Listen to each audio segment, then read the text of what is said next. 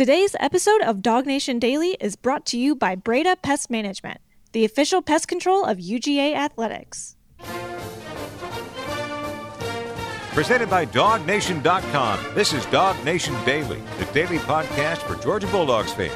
Here's your host, Brandon Adams. So Kirby Smart's going into his 7th year of being head coach at Georgia, and over the course of that time, there have been a few moments here and there where he's had some pretty entertaining press conference moments, and we can kind of go back and relive some of those.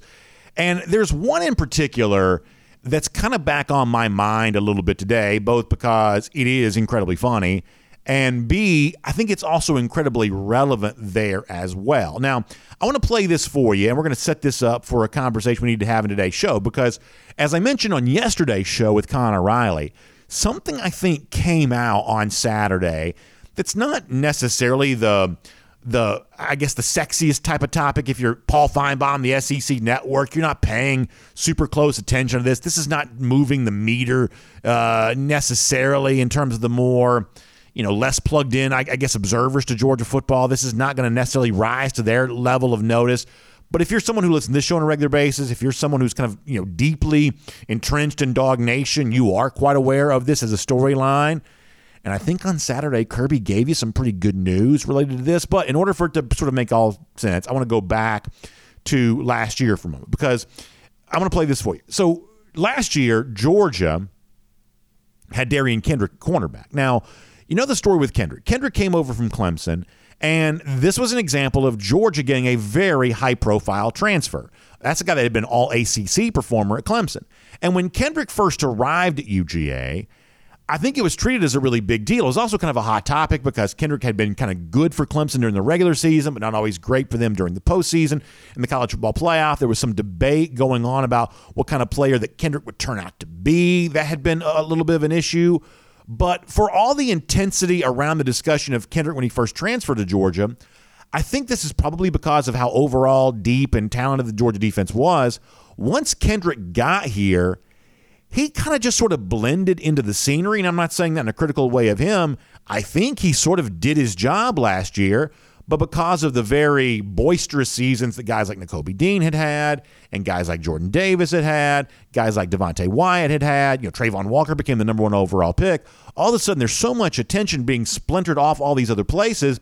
And a guy like Darian Kendrick, it's not fair to say that he got lost in the shuffle, but he just sort of quietly did his job, and over the course of the year, the once big-time talked about transfer player, as the season progressed, he really wasn't talked about all that much. However, it seemed obvious that he was doing his job well. There is an analytics site called Pro Football Focus. Some of you are very well aware of Pro Football Focus. Some of you don't really care about this kind of stuff at all. I'm sort of halfway in between, I guess, both of those worlds, maybe a little bit. But Pro Football Focus has always been, for whatever reason, and last season certainly, very enamored by Darian Kendrick and all those sort of like fancy stats they use and throw around all the time. All of that, was just sort of a very prominent social media discussion last year, where it's like it seemed like Kendrick wasn't always getting a ton of attention from maybe a show like this because we're too busy talking about the other defensive players. But Pro Football Focus was sort of talking about Darian Kendrick all the time. And at one point last year, Kirby Smart, during the press conference, was asked about Kendrick, and the Pro Football Focus stuff was referenced here, this sort of analytics, fancy stats type website. And Kirby Smart had sort of a memorable rant about, I guess, his distaste maybe for that particular website. I thought it was funny then. It's relevant now for reasons that I'll explain. But first, just because it's kind of fun to do this, let's go back and hear kind of a classic Kirby rant. Impressive analytics on Darian Kendrick. I can't validate what they are, but just quantifying how well it looks like he's playing. Can you comment on him specifically, what he's done for the defense this year? And do you think at some point we'll get a chance to visit with young Mr. Kendrick? I'm not sure about that, but I don't know what analytics should be going by, because what I found is you're referencing PFF, or what are you referencing? Right, I'm not sure what the source. The ultimate source of it. Is but what? It was like several people used no touchdowns, percentage of completion. I think those things are a joke, really, personally, because when we go talk to NFL scouts, they laugh at PFF or whatever the source may be to get it. What they do is they use them to pull up to evaluate guys. But a lot of times PFF is a guy that works as another job during the day, and that's just his secondary job to chart whether or not DK or Nakobe Dean or Travon Walker or Warren McClendon, Jamari Sailor did their job, and their evaluation is probably not as important as ours. So that's Kirby Smart kind of going in on Pro Football Focus there a little bit about how somebody that works another job and he's just sort of doing this as a hobby or whatever it is that he's saying. And I think at the time a lot of us were like, gosh, Kirby's going in pretty hard here on the analytics, folks. And listen, PFF is not everybody's cup of tea. That's fine. But at the time, it was a little bit interesting to hear Kirby Smart go into as much detail about that as he did. But let me tell you why I think this is relevant here today. It's because the truth is that Pro Football Focus really did have a lot of so-called analytics that sort of backed up the fact that Kendrick was having a very good season for Georgia a year ago. And maybe Smart believes that, maybe he doesn't. Sometimes he just doesn't want to play along with the narrative. Sometimes it's sort of hard to know. But the Pro Football Focus folks did have some analytics based on the Kendrick year a season ago, essentially saying that he didn't give up a touchdown and, they had all these, things about how many snaps he was on the field without allowing a touchdown, whatever else. That was just kind of their argument. And the non sort of fancy stat world on this, the non sort of analytics world on this, kind of also seemed to notice the Derion Kendrick year too. He was a second team All SEC from the coaches and the AP there as well. So in addition to getting some love from Pro Football Focus, he also kind of got some All SEC love at the end of the season, despite the fact that during the year last year, Derion Kendrick really wasn't being talked about very much. And I also understand he's had a pretty good NFL training camp here thus far there as well. I think it's with the Rams. I think he's had a pretty good training camp thus far too. So Derion Kendrick's a good football player, but it seems like a lot last year we weren't really quite talking about that, which kind of leads us to the present tense and why what Smart said then sort of feels relevant here right now. Because if you really pay close attention to what's happening around Georgia, I think one of the most prominent issues facing this team as it heads towards the start of the 2022 season is what you do in place of the cornerback spot that Derion Kendrick operated in a year ago, the spot opposite Kelee Ringo. The fact of the matter is Kelee Ringo has a chance to be a very high NFL draft pick. He's very likely to be a first rounder. He could be like a top 10 or top 15 pick. That's the kind of talent he seems to bring to the table on the one cornerback side. But on the other cornerback side, you had a guy like Kendrick a year ago playing at all SEC level, getting tons of love from a website like Pro Football Focus. And what you do in place of that is kind of a significant issue. It's one of the reasons why I thought Saturday was so interesting for Georgia and hearing from Georgia coach Kirby Smart, because Kirby Smart was asked directly. And yesterday we talked to Connor Riley about this a little bit because I'm pretty sure Connor's the one that asked this question. But I thought very quietly Kirby Smart gave Georgia fans some pretty good news. To me, it sounds like right now the battle to be the replacement for Derion Kendrick is going really pretty well. It sounds like Kamari Laster's doing well in that respect. And it sounds like Nyland Green's kind of doing well in that respect too, because as we said earlier this week, Kirby Smart does not throw around compliments very often and certainly very, very easily. He's slow to want to praise, including with Derion Kendrick in the PFF rant from a little bit before. He just doesn't act too effusive with his praise from time to time. But he didn't really hold back in giving some compliments to both Laster and Green the other day. So maybe one of these off-season issues for Georgia, one of these unanswered questions prior to the start of the season, maybe it's on its way towards a positive answer. Let me let you hear Kirby in his own words from just this past weekend as maybe some proof of that. Here's Kirby. Yeah, both those kids are smart, savvy, tough, physical. I love the way they tackle and play. I thought Nyland had some good physical tackles for him. Kamari is one of the best tacklers on the team. So it's a lot more about covering at that position than it is tackling. And Kamari did some nice things, gave up some plays. He had a really good day the other day where he made a couple plays on fade balls on AD. And, Kamari's fighting his tail off for that spot and to help us in some special team spots. But I'm very pleased with the growth of those guys. We won't get through the year with just those three, though. We're going to have 4 and 5 corners to survive the season. Connor Riley reported yesterday that he thought that Kamari Laster was on his way to being the starting cornerback for Georgia there at that spot. And I said before, this ain't what Paul Feinbaum's talking about, right? Paul Feinbaum talks about coaches and quarterbacks. That's the only subject that comes up on a show like that. On a show like this, though, we get a little bit more into the actual weeds of what's happening for UGA. And replacing Darian Kendrick's a really big deal. And there are a lot of folks out there who say, well, Georgia can't be as good defensively as it was last season. Maybe that's the case. Maybe that's just kind of what Georgia's destined to be, something less than the greatest defense of all time, which it may have had last year. But watch these open issues. Watch these unresolved questions. And notice when it seems like Georgia's heading towards some sort of resolution for that. And the cornerback spot right now, I think Kirby Smart gave you some good news. Didn't seem panicked about Kamari Laster. Didn't seem panicked about Nyland Green. Obviously, leaving the door open as well for some of these freshmen to be a part of that competition there too. But it sounds like, on the basis of what Smart said right there, that they could put Kamari Laster at cornerback opposite Ringo September 3rd against Oregon. And I don't think they would blink an eye towards doing that. And if you're a Georgia fan, you got to notice the good news. It was a day on Saturday that, from the scrimmage standpoint, those of you who were there, I think would echo this. Maybe not great for the defense overall, but it sounds like one of the big competitions in a very important spot in the sort of pass-heavy world of college football that we live in now, that cornerback spot to fill in for what Darian Kendrick did a year ago. Sounds like that could be heading towards a positive resolution, and it sounds like Georgia may be just fine at a position that needs to fill prior to the season opener.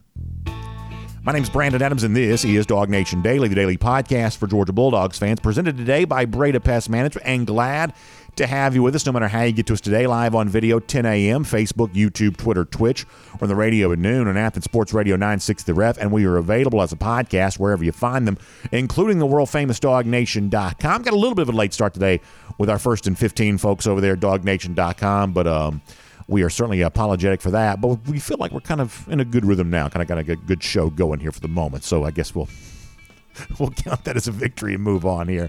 We would not be able to do any of this, though, without our friends from Breda Pest Management. I had a little interaction with our buddy Matt Breda on social media this morning, because Matt's, in addition to being a big sports fan, a big supporter of our local community, including high school football, a big part of our Corky Kell Classic. That kicks off tonight. Happy to have Breda Pest Management as a part of that, and especially happy about having Breda Pest Management on board for us here on Dog Nation Daily. This is true for a couple of reasons. A, because they kind of help keep the lights on and the microphone running and me clothed and fed, which I'm always grateful for, but also I'm grateful for what they do for you there too. This is the official pest control provider of UGA Athletics. That means they're taking care of Sanford Stadium. They're keeping it termite free. They're keeping it critter free. They're keeping all of that outside Sanford Stadium, the other athletic venues there too. And that level of strength and expertise and really just the market leading status they've enjoyed for a long time, they want to put that to work for you there too. And here's one of the ways in which you can kind of tap in and leverage all of their resources to your benefit right away. Everything right now is more expensive than it's ever been before. And for many of you, you may have found that your termite service, your pest control service, is just like that. You get that dreaded letter in the mail. Service costs going up. Well, at Breda Pest Management, they can lean on all of the decades worth of experience they have and the hundreds of employees that they have, and they can put all of those resources together for you and actually give you great service at a lesser price than you're paying right now. That means when you make the switch to Breda Pest Management, you're going to put more money in your pocket instantly. That's what they're able to do for you. So please check out that website, bredapest.com. Now, if you're listening, radio podcast, I'm going to spell this for you. It's BREDA. That's Breda Pest Management at bredapest.com. BREDA. Check out bredapest.com. Make the switch to Breda Pest Management for your pest control, for your termite service, and you're going to save money instantly just by doing that. All right, we're going to get a fun conversation with Mike Griffith here coming up. We'll get a Georgia Farm Bureau practice report from him. Mike's seeing a lot of Georgia practice here as of late. Gives us some great insight on that coming up in just a moment. Before that, though, I want to use something kind of cool that I saw on the internet as a springboard to have a little bit of a conversation about Stetson Bennett. Now, at the SEC Media Days, it's kind of a weird situation where there's a lot of different rooms the various coaches and players move around to. You've got the big podium where all the media folks are in. There's like another podium that's sort of like a similar type deal. And then the SEC right holders, like it's CBS for now, SEC Network, ESPN, they've kind of got their own room too. And in one of those, all the coaches are always interviewed by Marty and McGee. You know them from the SEC Network and ESPN. There's actually kind of a wild exchange of the day that was shared between like Marty McGee and Mark Stoops, who's been in the news for a lot here lately, including taking a little bit of a jab at Shane Beamer. At least it seemed like he might have been. So sometimes these sort of like Marty and McGee interviews kind of have a little bit of newsworthiness to them. When Kirby Smart sat down with Marty and McGee, it wasn't necessarily newsworthy in my mind, but it was really cool in terms of Kirby Smart being in a good enough mood to kind of go back and reflect on the path that Stetson Bennett has traveled since having been at UGA. And I think this is kind of cool. I think it sets us up for something else to talk about. But at first, just because it's kind of fun, this is Kirby with Marty McGee on, kind of what he saw from Stetson Bennett when he first arrived at UGA ahead of a starring performance as a scout team quarterback in the postseason of 2017. Here's Kirby with Marty McGee. As he walked him up to the stage, and that was my favorite story about how has he handled all of this. I think about the first time I ever saw him when he came on the official visit. He was a walk-on. I think about his two parents that were so proud of him and they had so much confidence. I mean, every parent loves their kid, right? But they were convinced this young man was special and was going to be a great player. And we didn't reward him with a scholarship. We just asked him to walk on. And there was a little something different about Stetson. If you go back and look at the quotes in 2017 when we're getting ready to play Oklahoma and he played Baker Mayfield, that's all the kids talked about. Stetson Bennett came on the radar when they said, man, we got this little guy they call the mailman that's killing it on the scout team. And it made you think there might be something here to this guy. So I love that, saying, hey, there was a glimpse that there might be something to him even way back then. And listen, a lot of you know this. This is not like a Johnny-come-lately type conversation. This is not like one of those things that kind of only seems true now on the heels of Stetson Bennett having won the national championship. You can go back and listen to Dog Nation Daily from winter 2017, leading into that college football playoff. There were guys like McCole Hardman and others who were calling him the GOAT back then for what he was doing, playing the role of Baker Mayfield, leading into that national championship, or I should say that college football playoff game against Oklahoma, which Georgia obviously won. Bennett got a ton of credit for that. And I think it's important to know, and this is one of those things that no matter how many times you say it, I don't know that it ever quite feels fully true to everyone. But Bennett, because he was a former walk-on, because he's not the biggest guy in the world, because of this, because of that, it's almost like people want to kind of project on him some sort of like Georgia football version of what Rudy was for Notre Dame or something like that. The sort of classic underdog that was just hoping for a chance. And I guess in one way that's kind of true. But in a far different way, the thing that attracted those Georgia players to Bennett back in 2017 was his confidence. And frankly, Kirby Smart has gone so far as to say it actually just wasn't confidence, it was cockiness. And I think that's important to note, that that's what has always made him attractive behind the scenes, is the fact that Bennett has an incredibly high level of self-belief. And over the course of last season, I believe that's one of the things that drew Georgia players to him. They began to believe in him because it was obvious that he believed in himself. And let me make one quick final point, then we're going to bring on Mike Griffith here, and we'll talk about Georgia practice. If you look at the AP poll that came out earlier this week, and if you look at the coaches poll that came out a few days prior to that, and you look at the chatter that's existed around those polls here recently, what is something that everybody says? Is that there's a huge chasm between the top three, Bama, Ohio State, and Georgia, and everybody else, including number 4, Clemson. That's not just me saying that. You don't have to find, you don't have to look very far to find, national reporters, things like that. Pretty much everybody sort of had the same take related to that. Well, why is it then that Georgia is separating itself from a team like Clemson? After all, they played on the field last year. Georgia only won 10-3. Clemson missed the playoff last year, but it's been in the playoff many years in a row prior to that. Where is the separation between a team like Georgia at 3 and a team like Clemson at 4? I think right now you have to point to the quarterback position, whereas for all the accolades a guy like DJ Uiagalelei has gotten, the truth is on the field he wasn't as good last year as Stetson Bennett was. And if you're looking for sort of quantifiable, somewhat measurable, although I guess this is slightly intangible, but if you're looking to kind of try to point your finger towards the Bennett factor makes a difference for UGA, look at the perception of Georgia compared to Clemson, two teams that have been very good defensively, a team in Clemson that's sort of always been in the college football playoff, but the separation that seems to exist between these two right now kind of centers on the quarterback position. Clemson did not get much last year from a former great recruit. Georgia got a whole lot last year from a guy who wasn't quite or even nearly as heralded as a recruit. And that difference is worth pointing out the distinction with, and it's an example of the fact that Stetson Bennett sort of has Georgia back in the postseason conversation, we believe, here again in 2022 there as well. That is Around the Doghouse. Before we're done here on Dog Nation Daily, presented by Breda Pest Management today, we are going to dive into the top 100 players in college football as listed by ESPN, including a couple of Georgia names very near the top on that. We'll get into all of that. But for now, on everything going on with the Georgia Bulldogs, a lot of eyewitness accounts from practice as of late, and some interesting things being observed in the midst of all of that. Let's do it with Mike Griffith here. We call it a Georgia Farm Bureau practice report here on Dog Nation Daily here today. From Athens and across the SEC or wherever the recruiting trail may lead, here's a DogNation.com insider.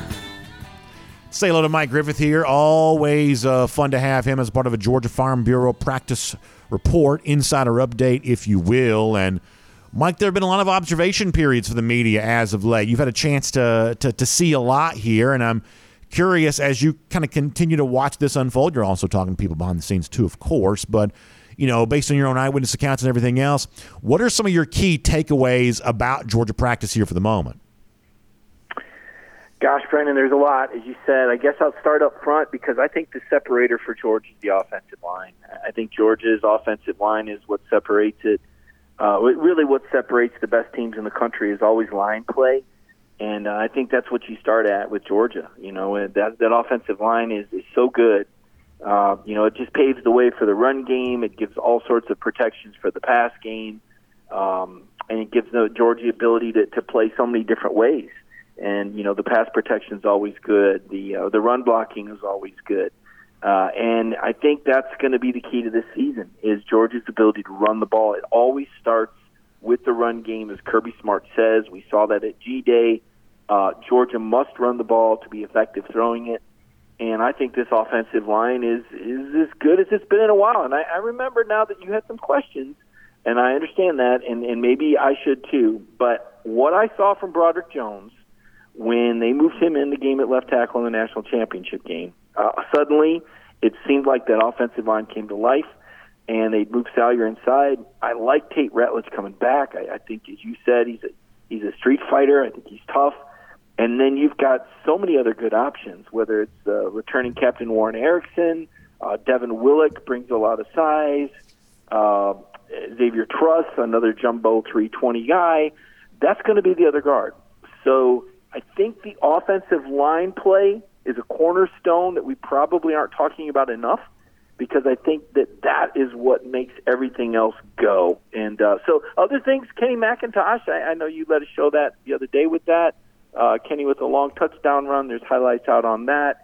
Gifted runner, cutback ability. Haven't probably seen a runner this technical since Swift that could bring these different elements, this much versatility. I think that Kendall Milton being out is something to kind of keep an eye on. That hamstring, those can be tricky.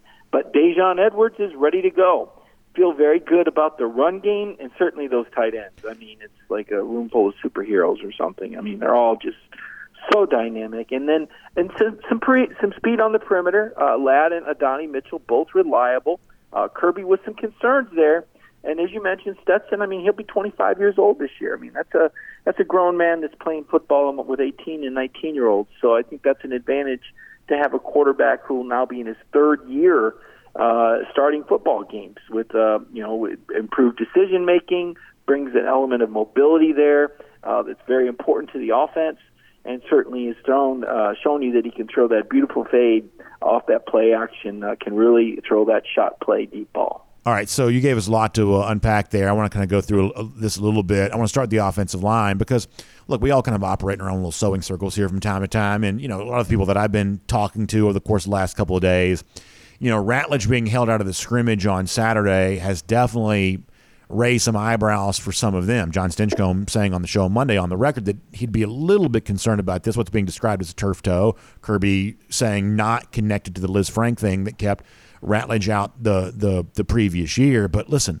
those of us who are sports fans that kind of been around the block a couple times, the word Liz Frank just kind of sort of lingers in the air because oftentimes these are, challenging issues. And, what some people are saying to me here a little bit here and there is, gosh, I'd be a little bit concerned about the Ratledge situation, having, missed on Saturday after having missed, all of last year. And, maybe it's one of those things where he worked his way into full health over the course of the season, or maybe it was just a blip on the radar and he's fine and he's out there scrimmaging this upcoming Saturday.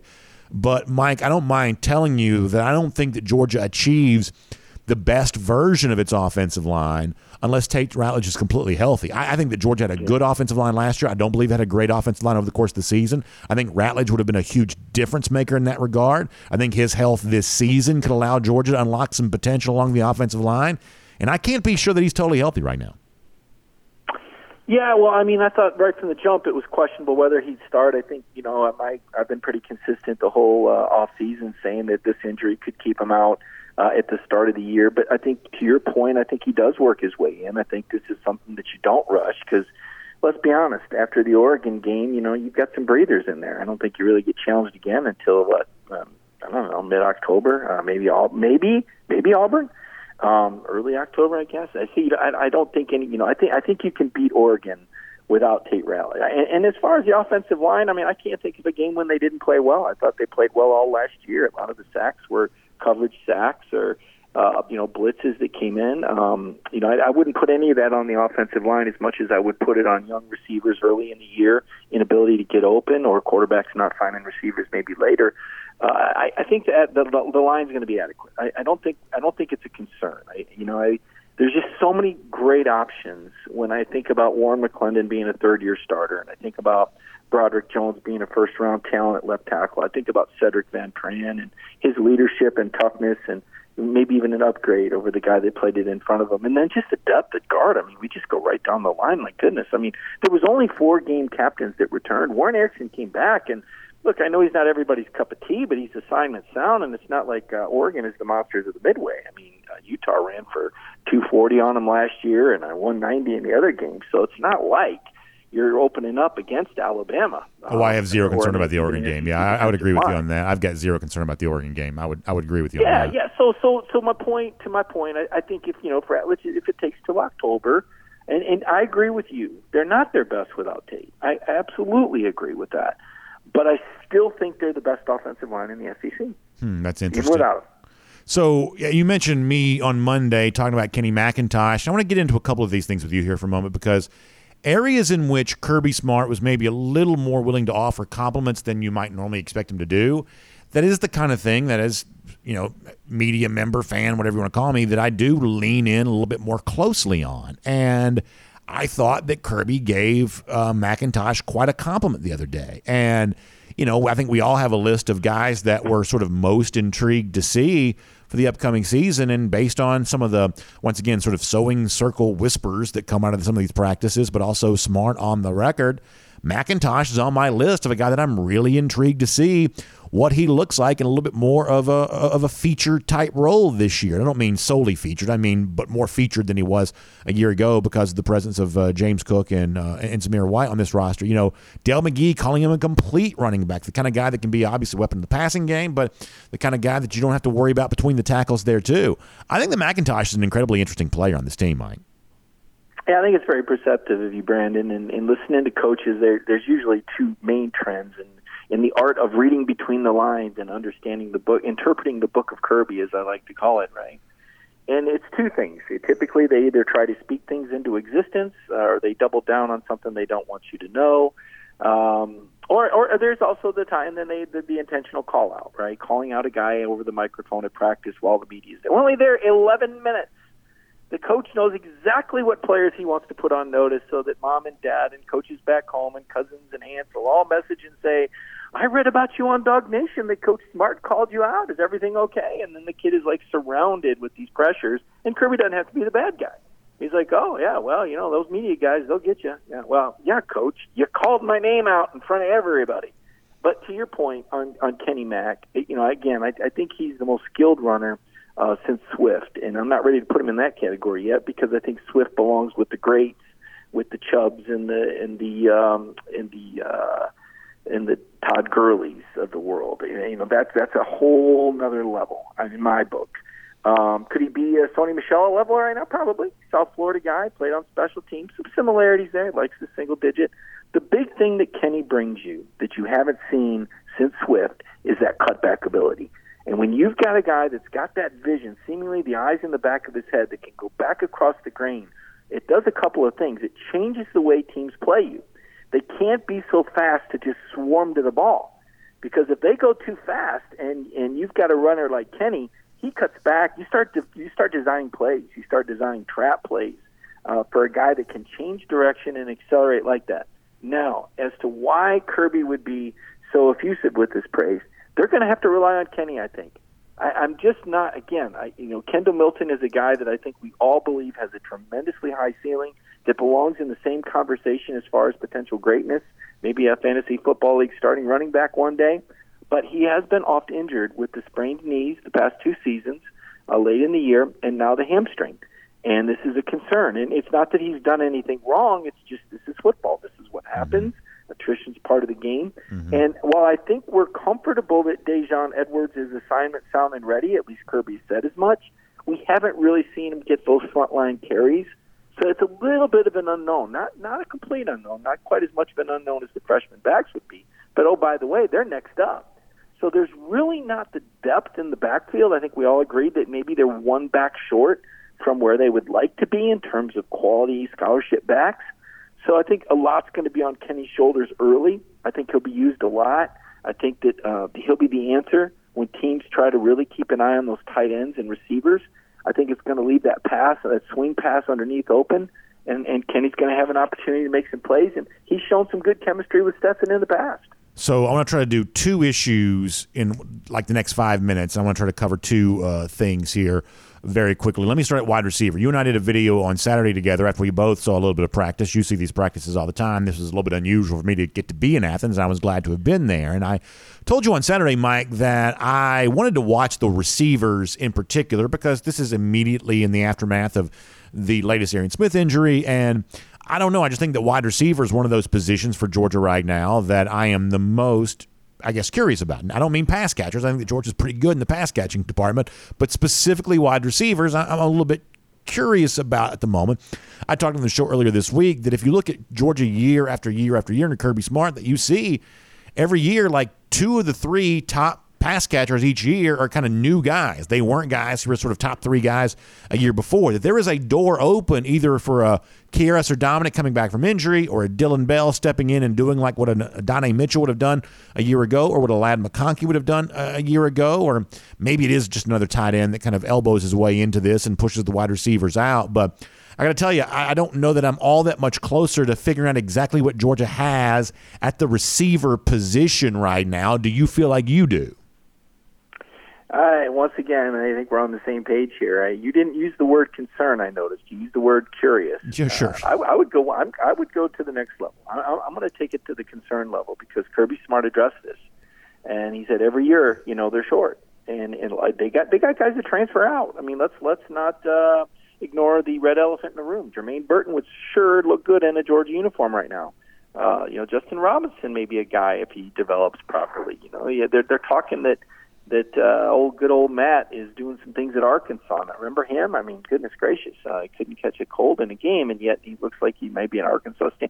Georgia's had a lot of receivers transferred out, and that's a horse that you and I beat to death over the former receivers coach, and whether we believe it was valid and related to him or not, I guess we'll never really know.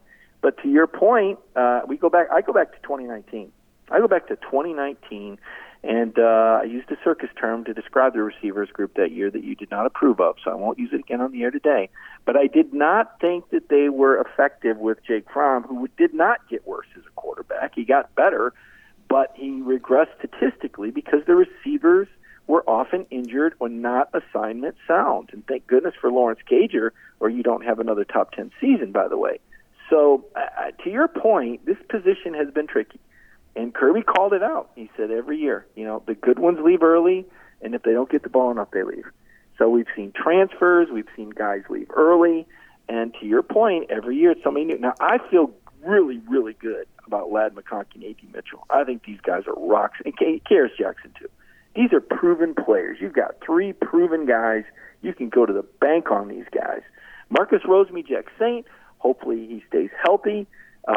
A guy that is in development, maybe this is his swing year. If he rounds into form and you've got those 4 solid guys and Dylan Bell comes on or the Morissette kid with the hyperextended knee, you just need a couple of guys to come on. So, but the depth is a concern. You lose 1 or 2 guys and, to your point, B.A., we've seen this before. So, and now I do think that having a guy like Brock Bowers eases the pain a little bit. Interviewing him yesterday, he does not look like a tight end. I'm just going to tell you. Yeah.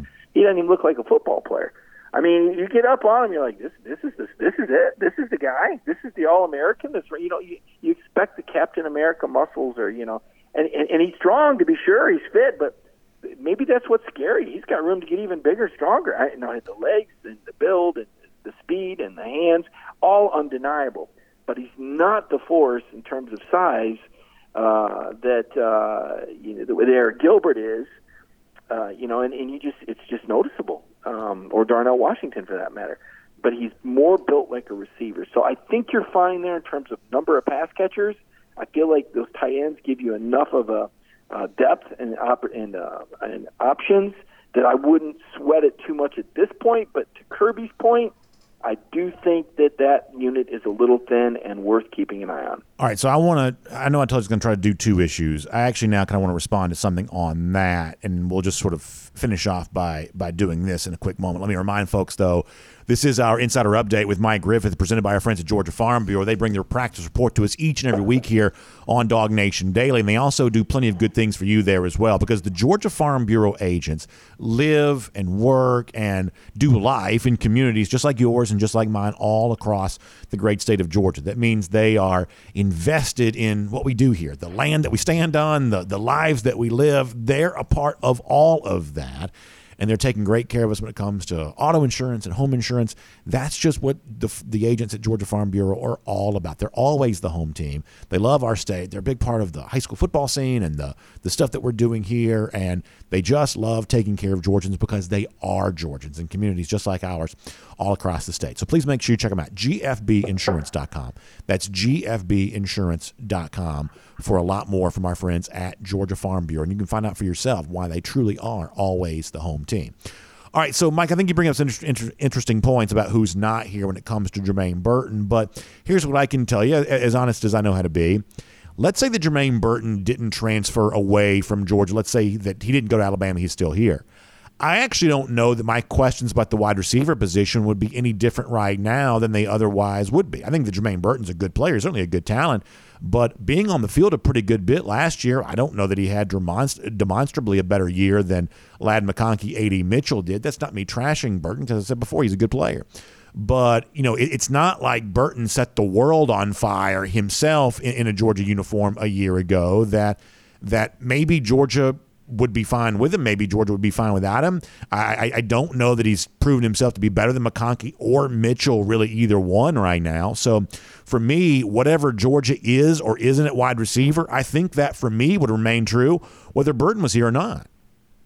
Yeah, another warm body, a guy with a 197-yard game behind him. It's hard to do. I haven't seen McConkey or Downey do that yet. They might if they get the opportunities, but a proven player that stretches the field and led the receivers with about 19 yards per catch, those that had more than 10 catches. So the down in and down out, I think more or less be just a quality depth piece. Mm-hmm.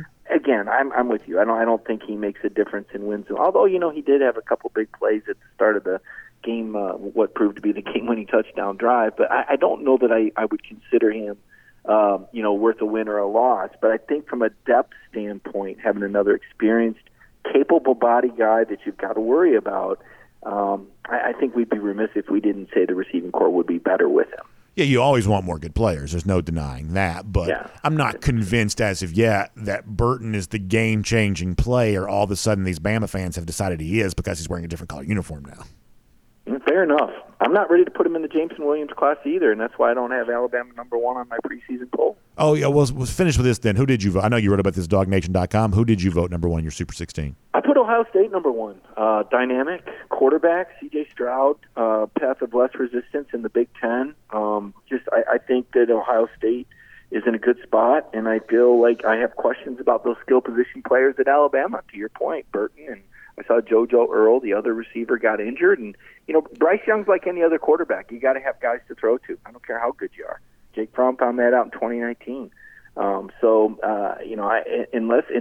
Burton's got to pan out. And they have the Louisville's guy and then the Georgia Tech guy. Didn't the Georgia Tech guy skip the Georgia game? Didn't he basically say he wasn't playing in that game? I mean, that was just I think the entire Tech team would have skipped that game if they could.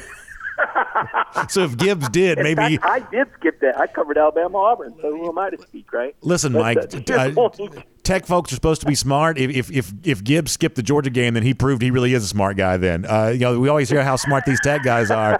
If he was smart enough to skip that game, then he's proven how intelligent he really is. You're right. I like Ohio State number one. I also got Clemson as my fourth playoff team. So that's kind of how I see it. But who knows, BA? I mean, Georgia's going to grow and get better as the season moves on. I think they're going to do what Bama did. Bama just kind of survived last season, barely beat Florida, lost to A&M, should have lost to Auburn. And they just kind of survived and got better as they were rebuilding and reloading with young talent. That's what I see for Georgia. Get over this Oregon game. Just get past these Ducks, and your schedule is really downhill from there. I think by mid-October, the Dogs could really be hitting stride. And some of these young players got to stay healthy. Not as much margin for error with injuries this year with so many young guys. But I think a lot of these young guys are just going to grow and get so much better as the year progresses. Mike, good stuff. Thanks for your updates at DogNation.com each and every day, and we'll look forward to being back a part of a Georgia Farm Bureau Insider Update with you again very soon right here on Dog Nation Daily. Thanks, Brandon. Let's take a look around the rest of the league. This is SEC Through. So something about Brock Bowers that Mike said that I kind of agree with, which is that, and tomorrow we'll do more of the Bowers press conference from yesterday. We just didn't have time for that on today's show. We're just so crammed these days, it seems like. But we'll do more of that tomorrow. Bowers is different than the other tight ends. Like, this sort of like dream team of tight ends, this sort of super friends collection of tight ends. It's like Darnell Washington's superpower is clearly his size. And I don't know, for whatever reason, Georgia's always had obviously big football players, but there's something about Darnell that just it almost seems like he's a Photoshop in real life where they just sort of keep making him bigger and bigger and bigger. I swear I feel like he's 3 inches taller every time I see him. He just stands so much bigger and taller than everybody. Wearing the number 0 makes him even more noticeable, and you're just kind of overwhelmed when you see it. And Eric Gilbert's kind of his own version of that, I'd say a little bit. I think that Oscar Delp looks really good in a uniform for an incoming freshman. There's a little bit of a wow factor to his size there, too. Number 19, when you first see him on the field, that's not his superpower. He is not visually overwhelming just by looking at him. But when he runs, and y'all saw this yourself during the games a year ago, when he runs, that's where he becomes this, oh my gosh, did you just see that? It's not until you see him in action that you realize exactly what it is that he's bringing to the table. That he can kind of have, I think Mike may have called it unassuming. Maybe that's the case. But when he plays, it's that catch the football and then just finding that gear and he's gone. I mean, he really showed that speed a year ago. And listen, I get plenty of stuff wrong. But I was actually looking at some of this morning, just kind of getting some of the Bauer stuff ready for when we're going to talk about it. I was on this pretty early. Now, there are a lot of people who can point out all the ways in which I've been wrong over the course of time, and I do get plenty wrong. But I was on this pretty early. I was in September talking about Bowers maybe having the most prolific pass-catching year of any Kirby Smart player, comparing him to George Pickens. Even pretty early in the season. He had 6 catches against Clemson, for instance.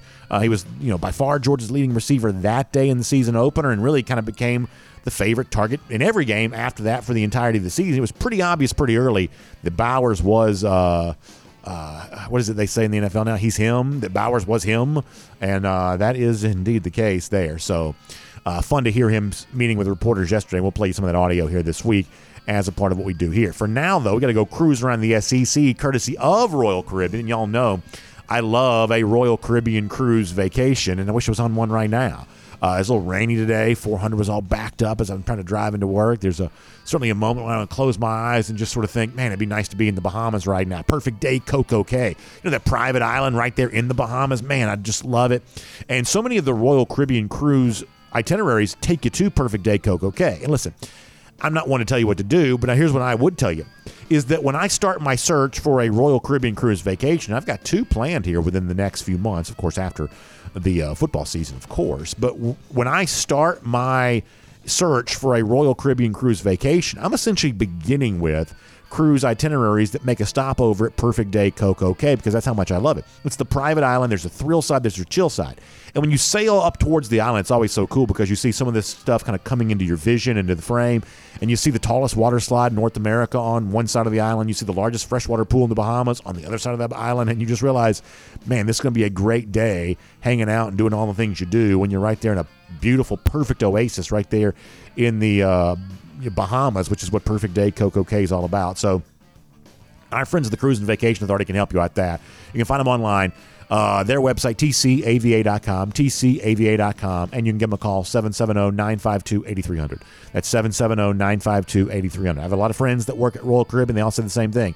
Your best Royal Caribbean cruise vacation experience is going to come by booking with a great travel agent, and that's what we recommend for you around here, there as well. All right, let's go cruise around the SEC courtesy of Royal Caribbean here today, and I want to kind of keep this focused on just sort of one topic here for a moment. It's related to the ESPN list of the top 100 players in college football. We love lists. Everybody on the internet, for the most part, does, because let's face it, the way in which sports fans show their love for sports is by arguing about stuff. I don't mean like nasty arguments. I mean just sort of fun sporting arguments. And arguing about who's the best players and where they're ranked and what they are is kind of a fun thing to do. However, I kind of want to take this from a slightly different tact here for a moment. So if you look at the list from ESPN in terms of who's ranked where, here's what you see right off the top. Number 1 and number 2, both for Alabama. Will Anderson Jr., best player in the country, according to Alabama. I wouldn't disagree with that. Bryce Young at number 2, the reigning Heisman Trophy winner.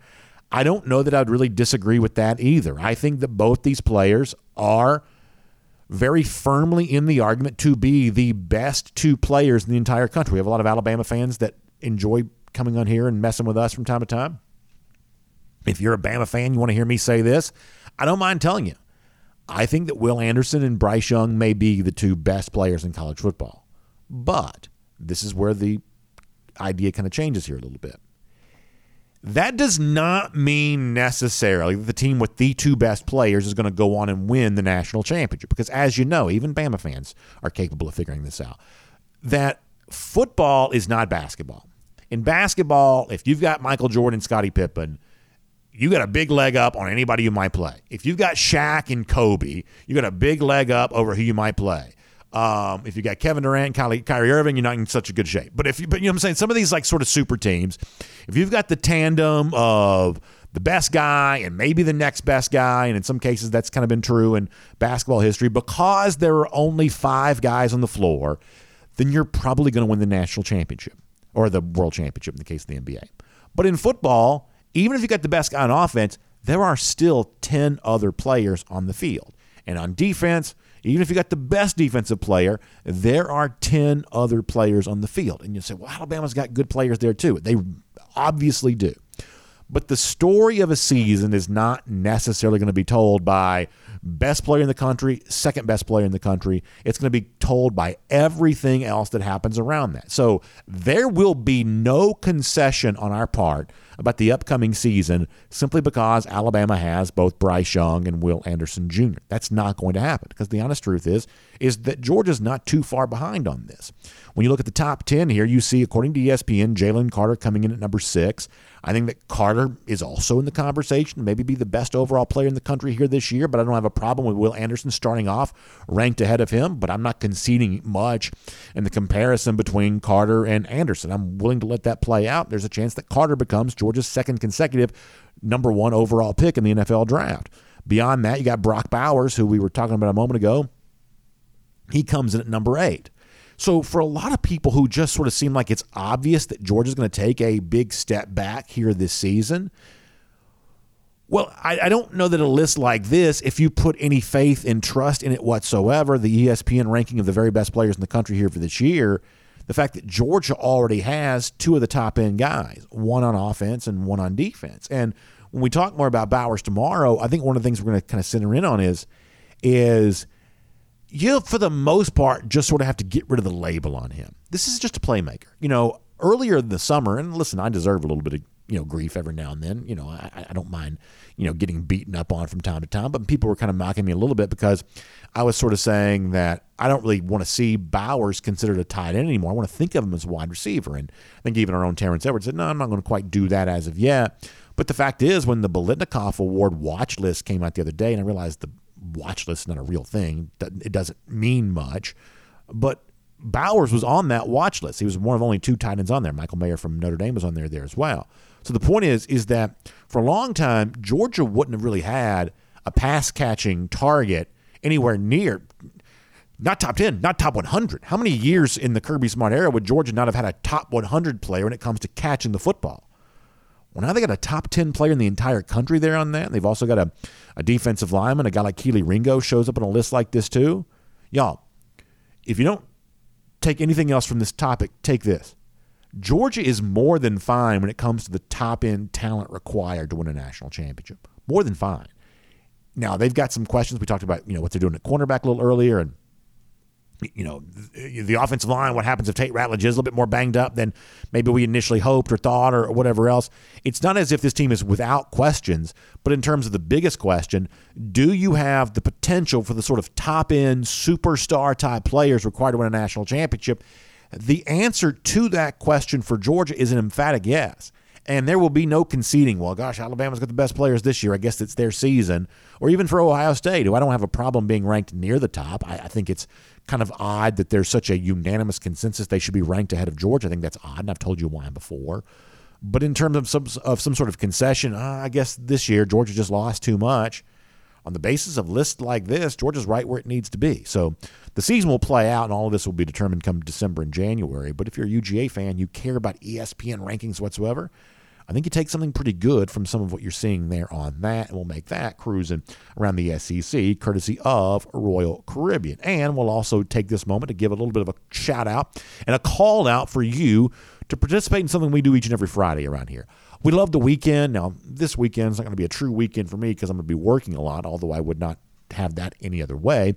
But for the most part, we love celebrating the arrival of the weekend, and our friends at the Finnish Long Drink are a big part of our weekend plans around here every single weekend. So when it comes to our big finish later on in the week, we want to highlight you enjoying yourself some Finnish Long Drink. I've actually already got a few of these upcoming for this week, including a couple of photos. When I see folks enjoying the beach, or the mountains, or the lake, or the golf course, whatever they're doing, I always get really jealous because that's where I wish I was in most of these instances. But I'm happy to see all of you having a good time and enjoying yourself. So we want to highlight that with our friends from the Finnish Long Drink later on this week. So send us your submission enjoying the Finnish Long Drink, and we'll show you off to our audience coming up on Friday as a part of our big finish presented by the Finnish Long Drink. And if you're like, well, BA, I hear you talking about this Finnish Long Drink, but I'm still not quite so sure what it is. Well, you can go to thelongdrink.com and find out a lot more about that.